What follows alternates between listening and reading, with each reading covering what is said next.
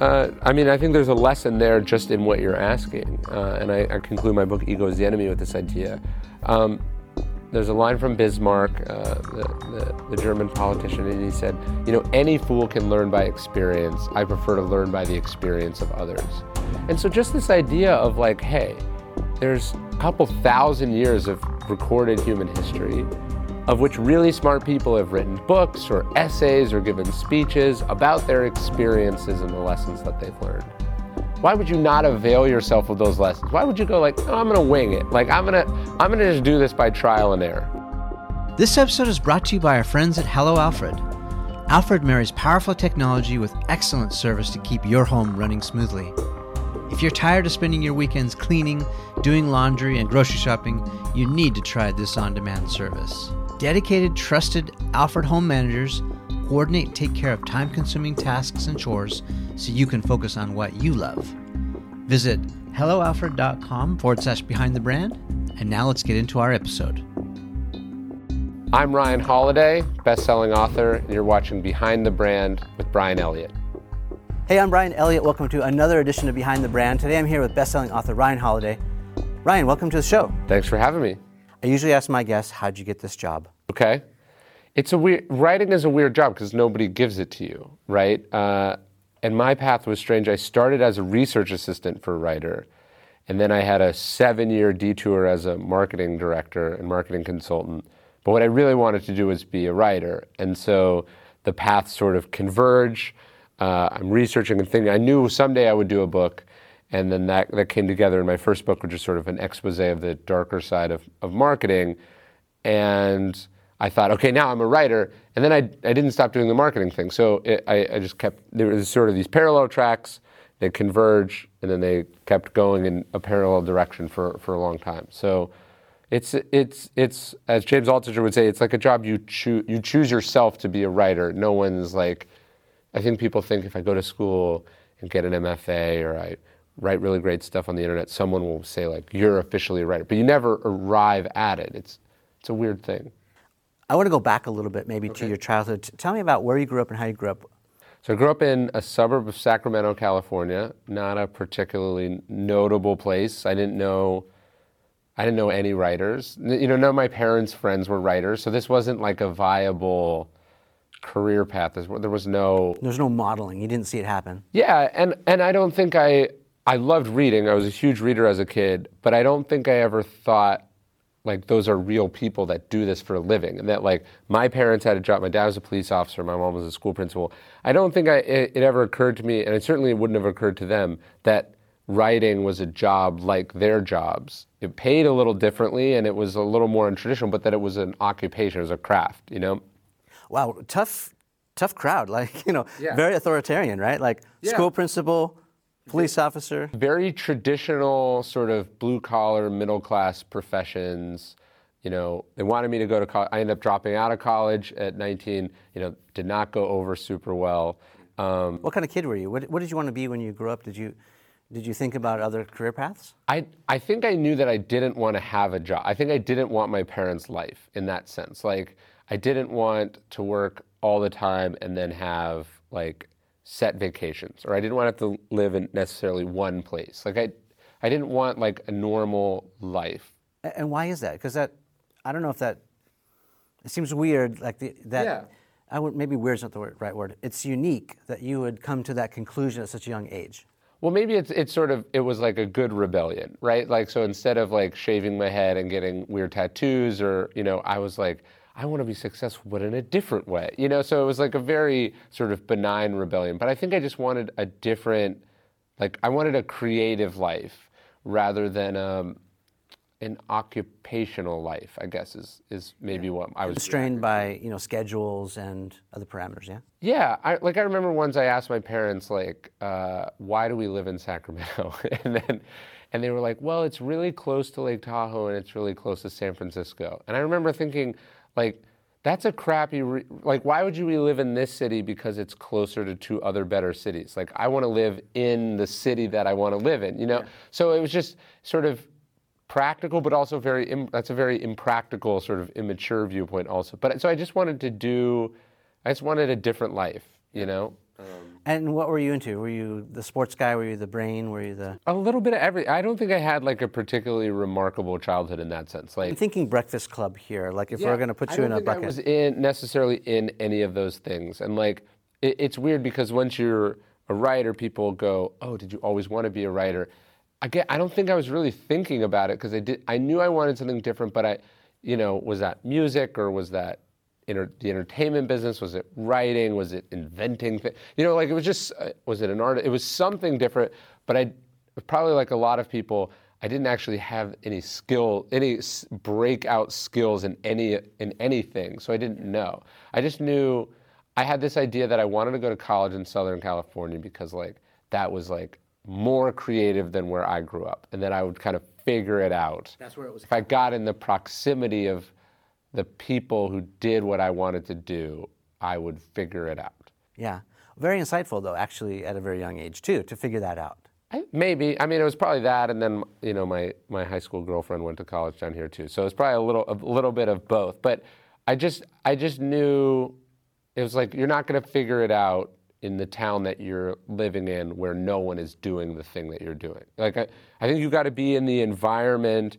Like, you're not going to get I think mentorship is very important, for example, but if you're not going to have a mentor if no one around you does the thing that you're trying to do.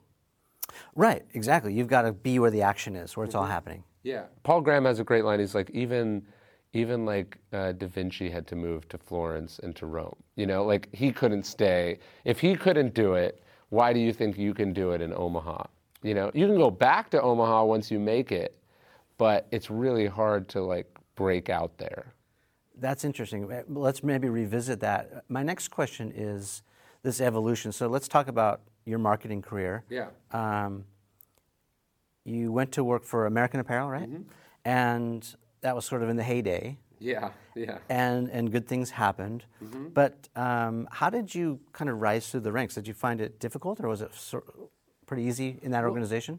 I think one of the things you want to do if you're trying to sort of break into an industry is you either find someone that's like totally new, that's like you want to get on a rocket ship that's going in a direction, or you want to find maybe somewhere that's going in the wrong direction, but like is important or once was powerful, because then you have a lot of tools to play with. And American Apparel was kind of both, right? It was like this company that was one of the fastest growing, hottest fashion brands in the world, but it was also complete chaos and dysfunction. And so when I started there in 2007-ish, it was a well-known brand, but like there wasn't a marketing department. Like it was all these different people in different departments were involved in the marketing. And so they were like, well, I was like, I think we should do this. I think we need to put all these people in one room. This doesn't make any sense.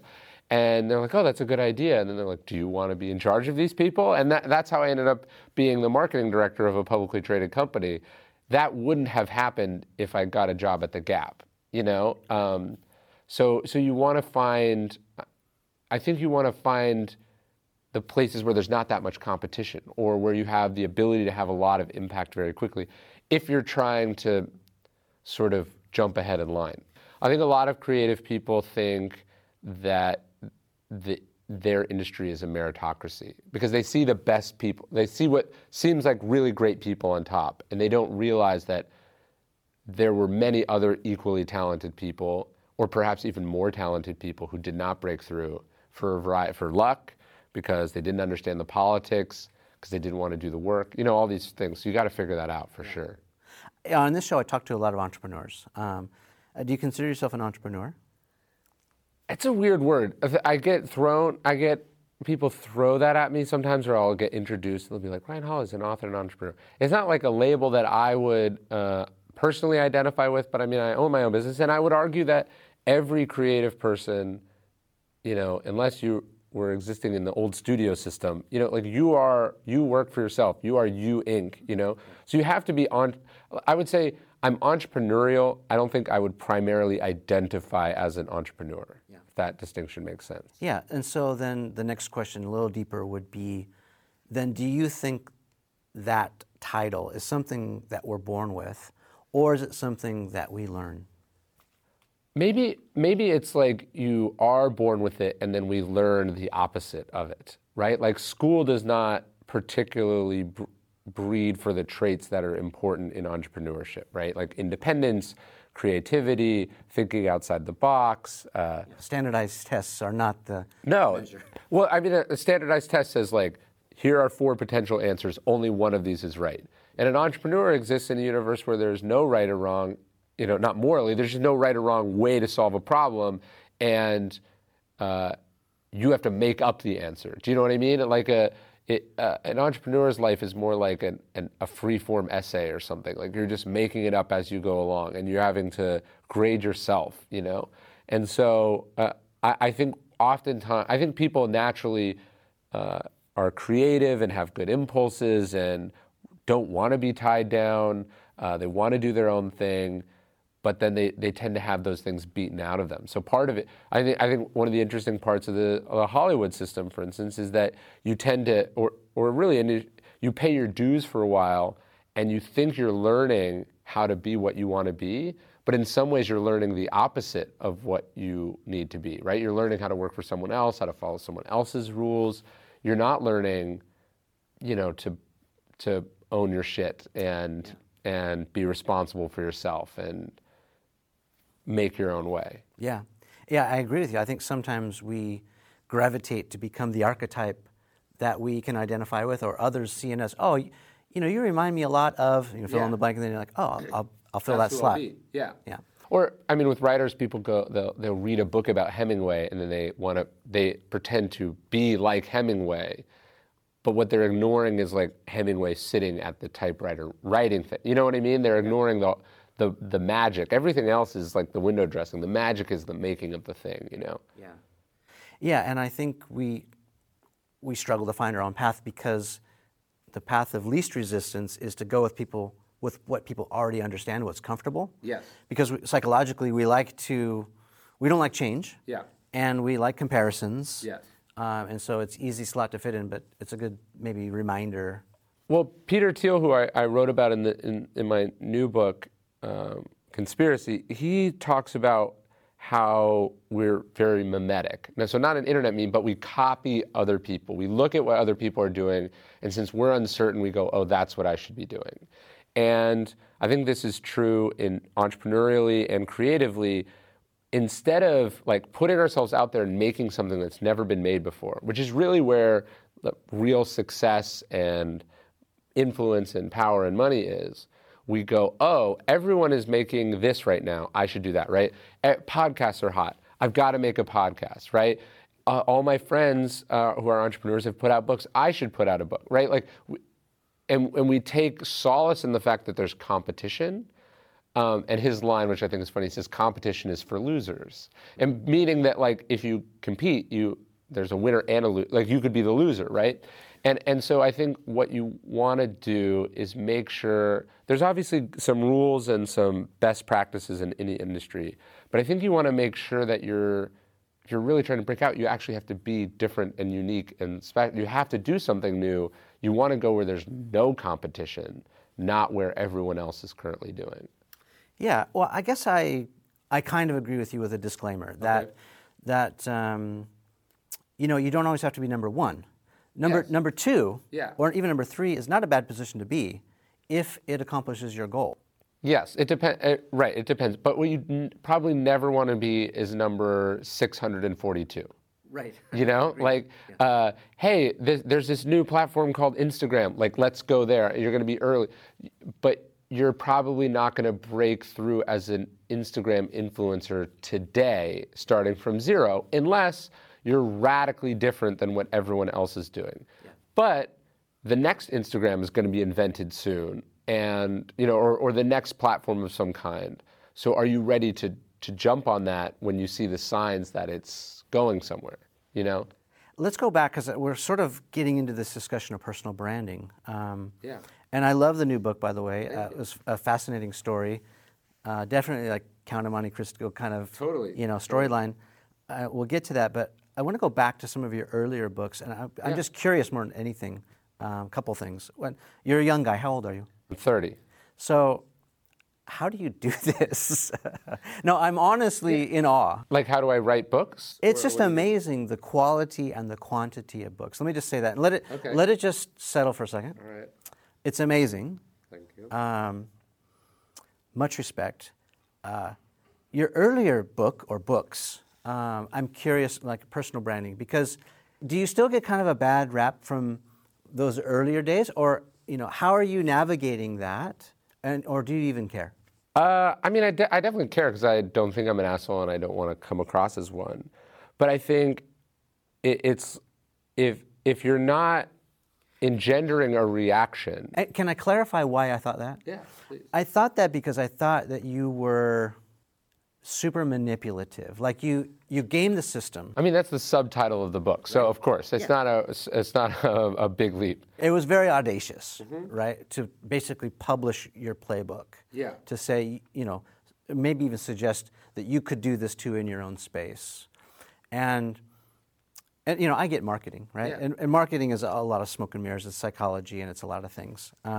But it's also hard for me to break from my brand, which is to try my best to be genuine and authentic, right? So how do you navigate? Let's just maybe talk about perceptions and things. No, it's weird because I felt like, and this was probably naive, but like I felt when I was writing Trust Me, I'm Lying, and the subtitle is Confessions of a Media Manipulator, which is and it's a book about media manipulation. I felt like I was actually coming from a very genuine and earnest place, which is like, here's how it works. I don't think that it's good that it works this way, and I'm showing you how it works because I think you're going to share my disturbance about this, right? So you're exposing. That's what I felt like I was doing, and look, I'm certainly dancing on the line. Like I was also good at it, and I also felt like some of it was humorous and strange and absurd. And so I felt like what the book was doing was that, and then a lot of people interpreted it as like, this is good, you should do it this way. And so, look, if I was branding it again, although I think the liar's paradox there in the title, the idea of trust me, I'm lying, can you listen to someone who's saying they're lying? I think it was funny, I think it got attention. I think for the long term, the costs outweigh the benefits of that title, right? I probably would have gone more with the Confessions as the title because these people should understand that different word choice, like the slightest word choice, can totally change the perception of a person, of a life, and they become triggers. Yeah, and I'm in some ways, digging myself out of that hole. But I felt like I'm going to write this book, and it's going to be what it's going to be. It's going to get attention. I've got to. If you're not engendering a reaction, you're nothing, right? Like it's certainly better than obscurity. And then I said, but I'm going to do something unexpected with the next books, which is I'm not going to write more of this. I'm going to write really thoughtful, sort of big picture, philosophical books, and I'm going to let my actions sort of over the long term speak to who I feel I actually am. So that's the lesson, I guess, that I wanted to pull out a little bit, and I think it's a really good one. I'm going to underscore it, which is, you do stuff. Yeah. You ship it. Yeah. And it's out there, and then you deal with the consequences, right? Positive or negative. But I love your path because you have really walked the walk and the talk, Yeah, and look, if you make, there's certainly people who have bigger sort of skeletons or scandals in their past, right? People have gotten in real serious trouble. But if you do the work, like if you make stuff that people like, if you put yourself out there and you provide, I think you can overcome almost anything. Do you know what I mean? Like you can not erase it, but you can transform it and change what it means, And so, are you writing with people in mind, or are you writing for yourself? When I write, I think it's very important that you're writing to someone. It can't be to everyone. Like I talk to lots of authors, and I guess this is probably true for a YouTube creator, an entrepreneur. Like, who is this for? And they don't have a good answer. They're like, everyone, or smart people, or, So like, I think one person that has been successful for me that I write to will be like a younger version of myself. So like at 30, I might be writing to myself at 25. And I might also weirdly, and this sounds, be writing to myself at 35 or 40.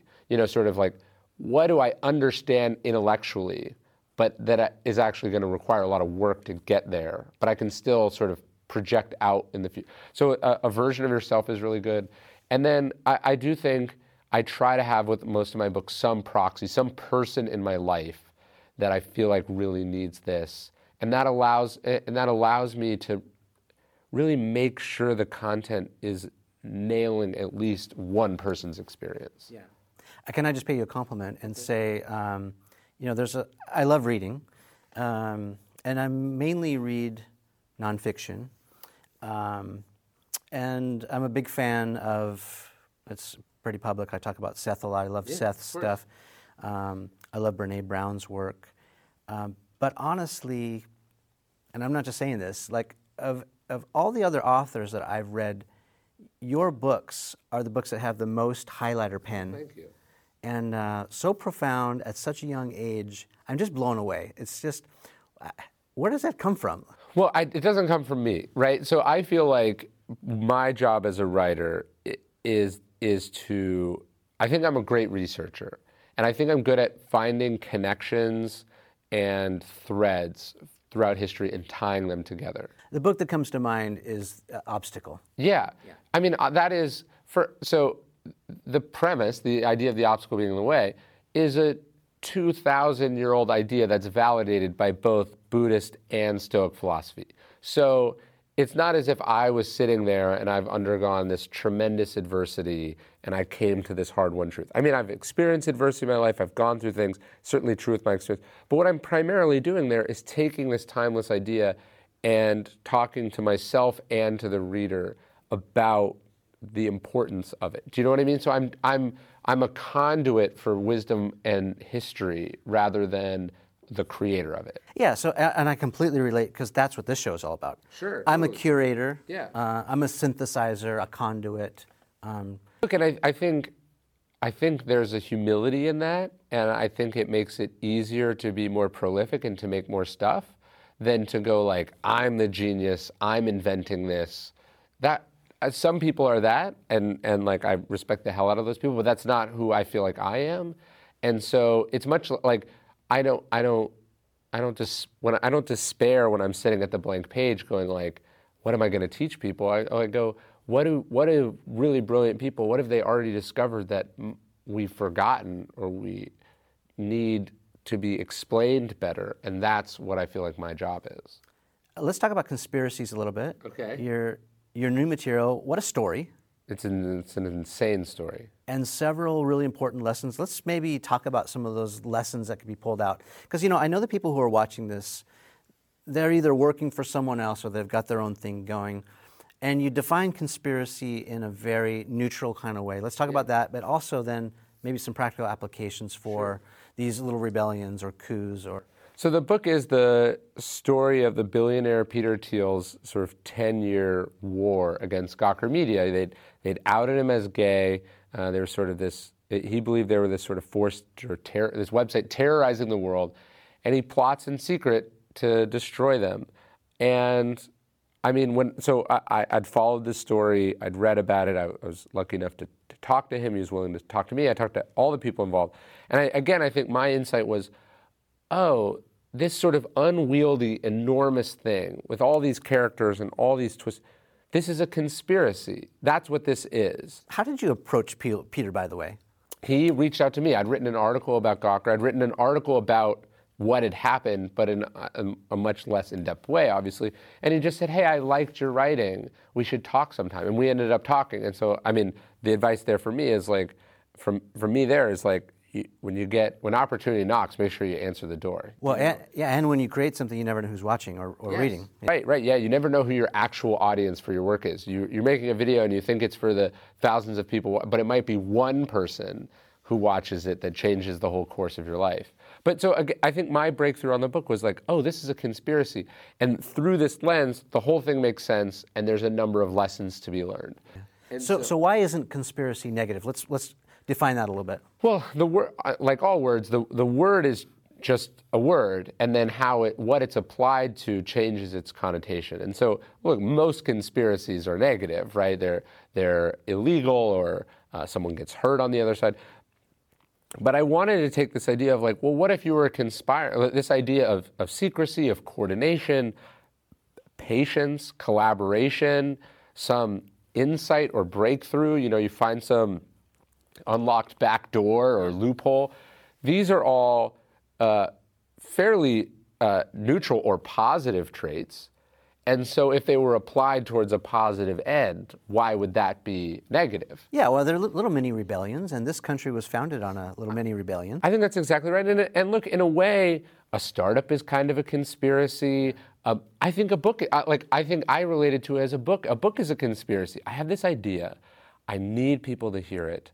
I'm not going to give it all away up front. It's this, I've got to convince the publisher to get on board. I've got to convince media to get on board. It's this. I'm trying to sell or insert by brute force an idea into the cultural consciousness. I'm trying to download it into people's brains. And I think the intention is also important to talk about. It's why are we doing that? Because we want to make change in the world. Because you believe in it. Yeah, you believe in it, but you also know that what exists now is not right for some reason. Right? Yeah, I mean, if you were sitting down and you're trying to make a viral video, is that not a kind of a conspiracy? You're okay, we're plotting this. It's going to be secret. People are going to think it's one thing, but it's actually this other thing. And here's the person we're going to have distribute it. And then this is going to happen. All of these traits are very similar to what Thiel did. Now, look, it's a very controversial thing what he did. This idea of a powerful person shutting down a media outlet. This has a lot of First Amendment implications. It has a lot of implications about the influence of money in our political system. So my premise was all of that is secondary to what actually happened and how it happened. Yeah. And I think, my books I try to be amoral in the historical stories that I talk about because I want people to see them for what they are and then learn positive lessons from them rather than to go, oh, I disagree with that person or I don't like that person. Sometimes I tell a story of Obama in one of my books, or then I tell a story of a conservative politician, and people will get mad and they'll go, how could you say this about, and I'm like, because the lesson is good. I'm not making any statement about this person as a person. I'm just saying what they did here is something, and I'm willing to learn and steal from anyone that's good at anything, And so that's how I try to do this book. So what do we learn from Peter Thiel and Hulk Hogan's approach? Well, I think you learn a bunch of things, but here's an interesting one. So they out him in 2007. He was gay, but it was only known to his friends and family. They write this article, and he's incensed by it. And yet what he doesn't do is react emotionally in the moment. He doesn't go, you hurt me, I'm going to hurt you. A fight doesn't break out, right? He just sits, and he just thinks about it. For almost 5 years, he just thinks about it, right? How incredible is that? He just thinks. And so he's taken the emotion out of it, he's taken the passion out of it, and he's just looking for an opportunity. And so it's not until 2012 that Gawker runs this surreptitiously recorded sex tape of Hulk Hogan, which is crazy and a whole other story, that Thiel goes, oh, what Gawker did to me was not illegal, but what they did here is a violation of several laws in Florida and possibly in the federal level as well. So he assembles a team and he says, here's our chance. People, to me the lesson is, again, it's this idea of competition. Don't strike exactly where they think you're going to strike. Don't do the obvious thing. Step back, think about it, be a little philosophical about it, and then look for the opportunity that no one else even thinks is an opportunity, because that's where the incredible gains probably are. Yeah, wow. Beware the quiet ones. Yeah, no, of course, of course.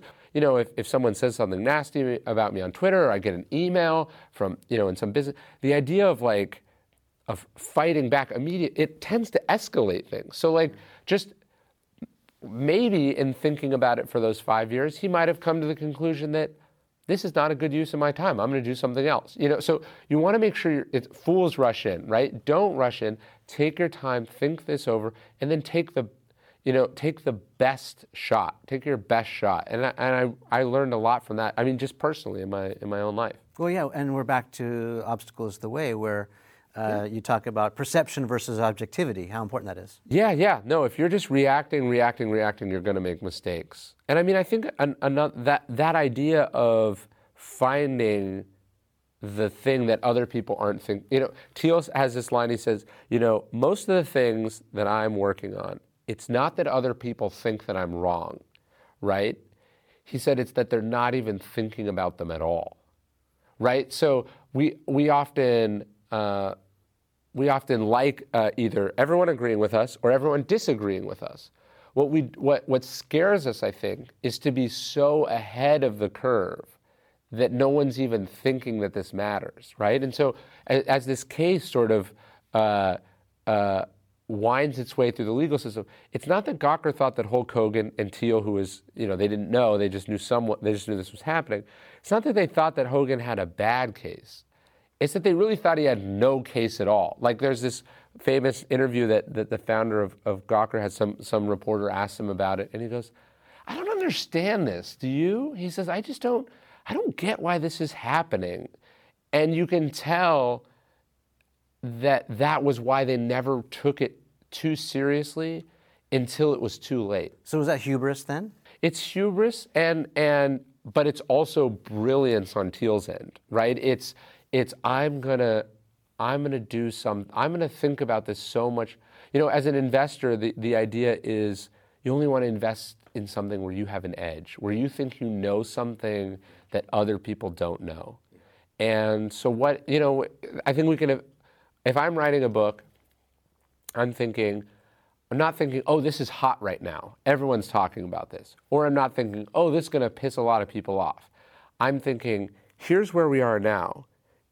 By the time this comes out, here's where I think we're going to be. And then 5 years in the future, like The Obstacle Is the Way, it did pretty good when it came out. It's done well since it came out. But one of my secrets, or one of the things is that people are always going to be encountering obstacles. It's not as if obstacles are going away anytime soon. So what I was really doing there is trying to own a pain point. Like I wanted my book to be a solution to a pain point that's always going to be there. And so I know that book's going to endure over a long time in a way that, friends of mine, authors maybe you've had on the show, have had much trendier books that have sold very much better than Obstacle in the short term. But I feel comfortable about the bet that I've made. Yeah, but those books are not required reading for the New England Patriots. What you were saying to me, I was imagining, and my mind thinks in analogies and metaphors all the time. What Thiel did was judo. Yeah. And my understanding of judo is you use the opponent's momentum against them. Yes. In Gawker's momentum, they just thought they could own this. In fact, they had bullied everyone up to date, That is an interesting part of this whole story. On the one hand, Thiel is this billionaire, but who is more powerful? Is it a billionaire or is it a media outlet that does millions of page views a year, billions of pages a year?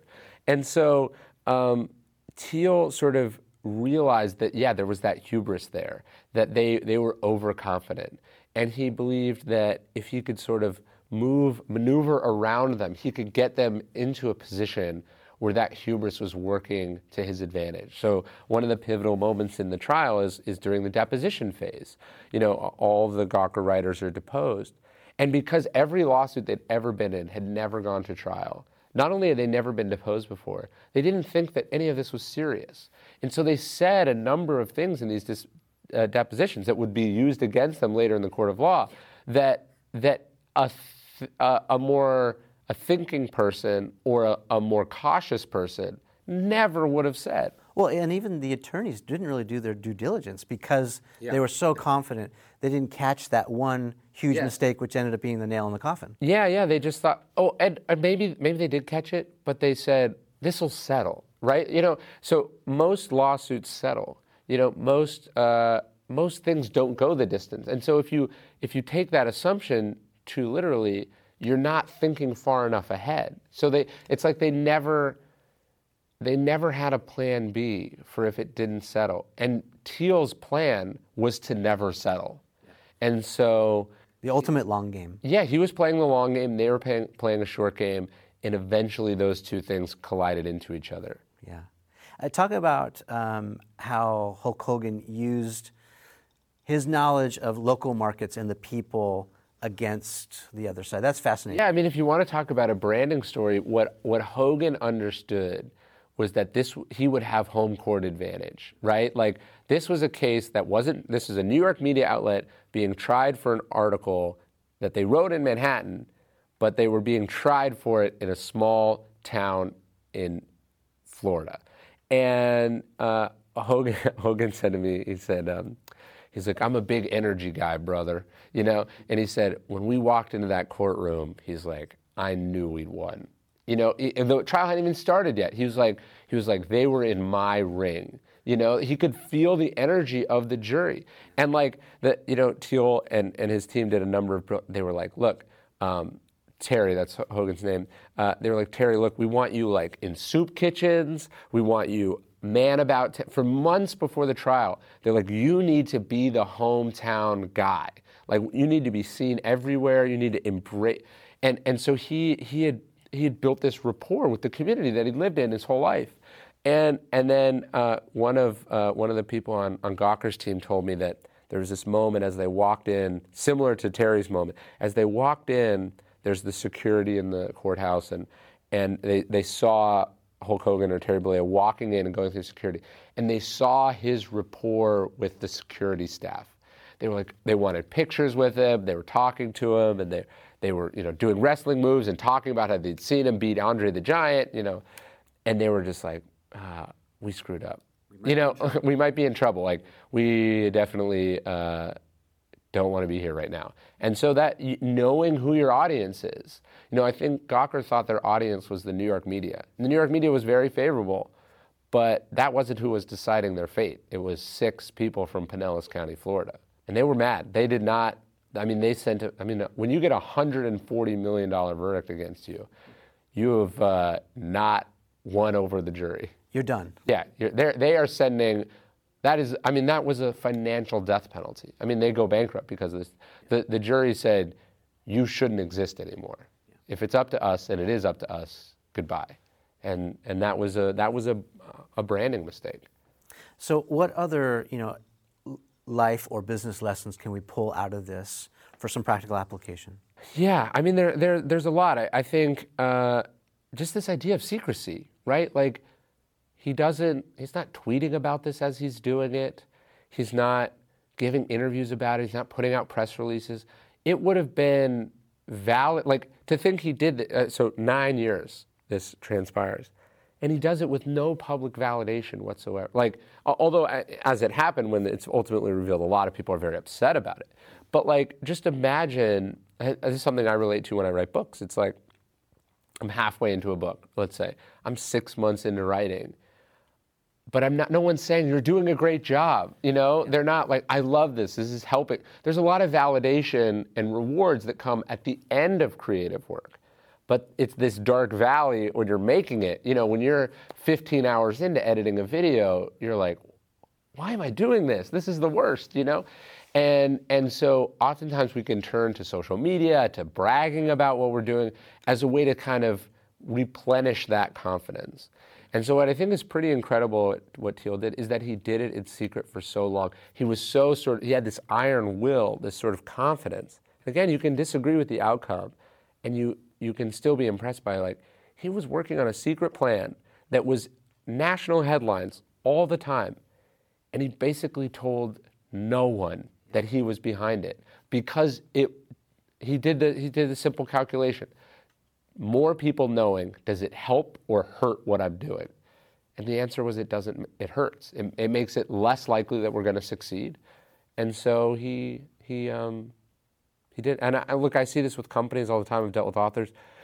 Let's say you're trying to disrupt some industry. If you say, I'm coming for you, you're all going to be out of work. You've just made a bunch of enemies for no reason. Like, now those people are going to work very hard to make sure what you're trying to do does not work. They go immediately on the defense. Instead, Peter lulled them into this false sense of security. Yes. Yeah. And again, there's a ruthlessness to that.